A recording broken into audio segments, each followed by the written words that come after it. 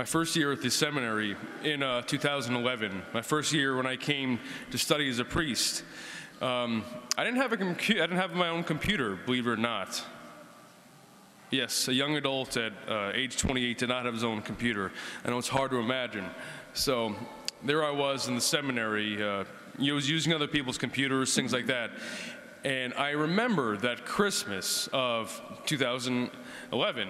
And I remember I got this, this box, right? This large, heavy, flat box for a gift for Christmas. And it was a laptop.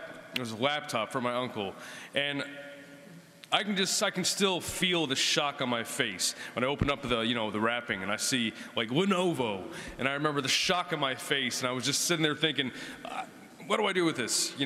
Was I really that good? I was just thinking, I don't deserve this. And I was thinking that, and what a great gift. And I still have that same laptop today. It's getting dated, but I'm still using it. Another gift that I also have loved a lot is socks and underwear that you ask your family for every year. That's also a good gift. Yeah. And my feeling is that every gift on Christmas is a good one. Every gift on Christmas is a good gift because it comes from someone who loves us. And a gift, no matter what it is something we didn't have before. And then if we really understand what a gift means, then we know that we don't deserve it. Were we really that good? A true gift, we didn't earn it. We don't deserve it. And of course, the premise of Santa Claus is that if we've been a good boy, you've been a good girl, we will get gifts. And you will get, hopefully, the thing you want the most. But the gift of Christmas itself, the gift of Christmas, we will never be good enough for it. We'll never earn the gift of Christmas. We'll never earn this. We'll never be worthy to approach Christ, the Christ child.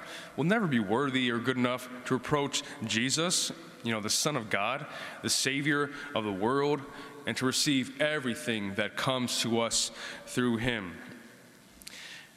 And I think that's something that we all want on Christmas. We're preparing ourselves for. I think we all want thankful hearts. There's a lot of parties, there's a lot of food, there's a lot of great things that happen on Christmas. I think we all hope to be thankful on Christmas.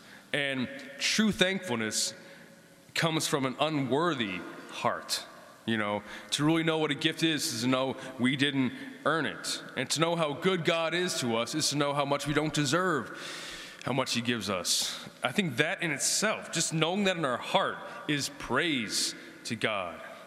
And the times in my life when I felt the most love and I felt just this joy, this raw joy, especially as a priest, I just smile and sigh and I go, I don't deserve this.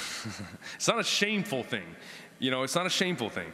It's just going, Lord, thank you. I don't deserve it. It's like, thank you, Jesus. Father, thank you. Thanks be to God for this grace, this moment, whatever it is.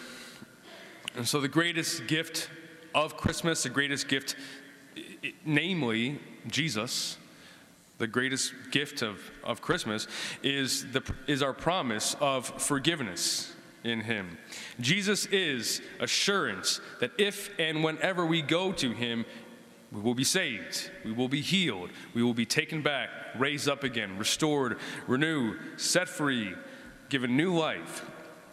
And so this name that we call out every day, Jesus, it's he by name. Jesus saves us from our sins. The name Jesus itself means God delivers. So Jesus is God delivering his mercy, his love, his promise of forgiveness and freedom, peace, joy, everything we'll ever want. God's delivering this once and for all in his Son when he came. So the peace that we all want every day, and the hope that we have to cling to, and comfort rather than pleasures, and joy rather than happiness, that's born of the freedom that Jesus gives us. And that's born of God's promise that has been delivered, signed, sealed, delivered, promised On this day we celebrate.